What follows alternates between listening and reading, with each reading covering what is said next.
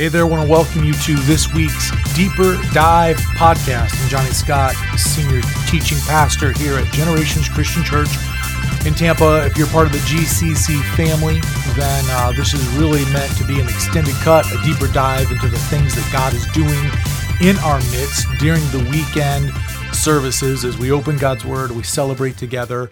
All of those good things that this just takes us deeper. It's kind of a guide and a study guide for the week in front. And so all of the extended reading or links and things that I talk about in the weekend sermon can be found in the detailed about section on this podcast, and you can get the extended reading. But I really want to talk a little bit about the current series we're in. These things I leave you. Jesus lives this perfect life, dies for this substitutionary death for us. We're supposed to die because of sin. Christ dies for us. And then he looks at the followers after defeating death. He stands on the shores of the Galilee and tells them, I'm gone. I'm out.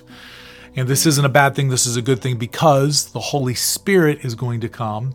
And the Holy Spirit is what you need, actually. And the Holy Spirit's going to bring gifts. I'm leaving you some things. And he's not just leaving us presents to make up for him being gone, but we have a mission. These are tools. These are equipping tools that help us in the mission that's in front of us.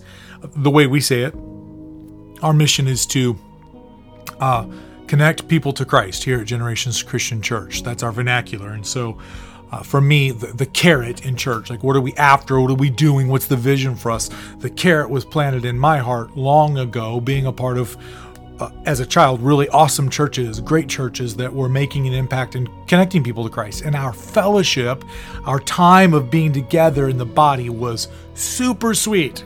I've got wonderful memories as a child through these things. And so, one of the things that really kind of started this for me 20 years ago, Sally Morgenthau wrote a book called Worship Evangelism, where she really talks about a longing for retrieving the most authentic, sincere, as close to we can get to it as the apostolic worship that God had intended for us. You know, how can we, and all of the writings in the New Testament, there's warnings and course set, where they're setting us back on course. We looked at one of those this week, and one of the things that Jesus left us, this week's concentration, is communion.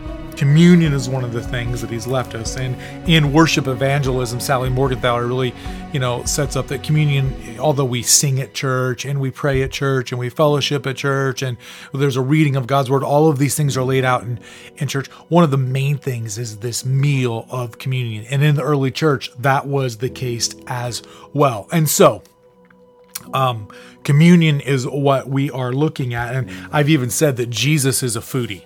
Okay. I ever been to a nice place, a great restaurant, and, it's seafood or steak place, and there's always that one person at the table that says, I want chicken fingers. Okay. Not acceptable. Okay. No chicken fingers allowed at this place where, I'm not talking McDonald's but you go to a place where, it's a little bit more nice and expensive and there's better things you can have than, we're just stopping at Chick-fil-A and getting chicken nuggets. I think Jesus was a foodie. I think his ministry clearly shows that. Jesus ate his way through ministry. A lot of what the disciples did with Jesus was involving food. They had a budget for food. And when the budget wasn't there, Jesus just made food happen. And he said some of his most crazy and hard to understand things around a table. And Jesus culminates the most important part of his ministry, but before his death and resurrection would be this meal that he institutes that we still oversee today. And I would even back us up and say that Jesus in the book of Exodus establishes his kingdom, the first kingdom, Israel, through feasts. Kevin Howard and Marvin Rosenthal have a book called The Feast of the Lord. Moses is called up onto this mountain, and everything that happens on the mountain, the way God says, here's your culture, go and be my people and I'll be your people, and the way that we're going to connect with one another and live with one another, the way I'm going to be your God is through the observance of meals. And it's at the observance of one of these meals that's been happening for 1,500 years called the Passover meal. that Jesus reinstitutes a new meal for us. He doubles down on the Passover meal and adds to the epic story that God has for us by this communion meal where we remember Jesus. And not just Jesus and his ministry, but the longer story of Jesus. He's been calling us before then, even into the Passover. And so the Feast of the Lord, which lays out all of the major feasts of the Jewish faith. It's a book by Kevin Howard and Marvin Rosenthal. If you want some deeper dive, I would totally call you to that book.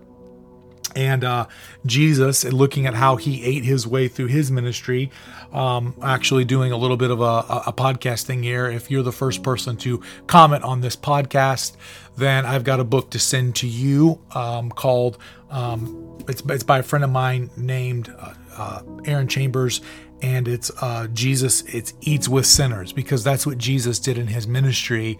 And it's just a look at how Jesus ate his way through his ministry and how food plays an important part. But this week, for deeper dive, besides the reading this here, what I really want to challenge you to is this: have a meal with some people very intentionally. Maybe this is your regular meal around the dinner table. Maybe it's a lunch meal. Maybe it's something that you need to set up. And the whole intent of the meal is you're eating food that you need to. So if you don't eat, you'll die. Jesus puts this into the fabric of our faith experience with him. If we don't believe in Jesus and walk with Jesus and understand who Jesus was and intentionally concentrate, meditate on who he is, we'll spiritually die. So have a meal. Go to Chili's. Go somewhere. But when you have this meal, do this. The whole time, talk about the ministry of Jesus. Like, remember him. Like, you're there through eyewitness accounts. Remember, do you remember when Jesus did this, in Matthew, or Jesus said this in John? Like, talk about the ministry of Jesus with friends who believe. And then talk about what Jesus is doing now in your life. And I would even do this. Actually raise a cup at the table and say, we're doing this meal to remember him. And in so doing, you're proclaiming his death. You're preaching a sermon through your meal. You're practicing believing in Jesus, what he did in his ministry, what he's doing in your life now. And that will be the fullest sense of what I think Jesus instituted in the communion meal and what Paul said to the church in Corinth in 1 Corinthians 7:26, 27, 28. You're proclaiming his death until he returns. That's the closest we can get.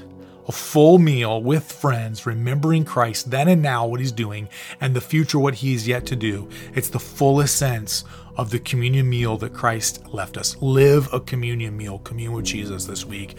Have a great deeper dive as you read from Exodus, as you read some of these passages in the Gospels about the meal that Jesus instituted for us. Have a great week. God bless.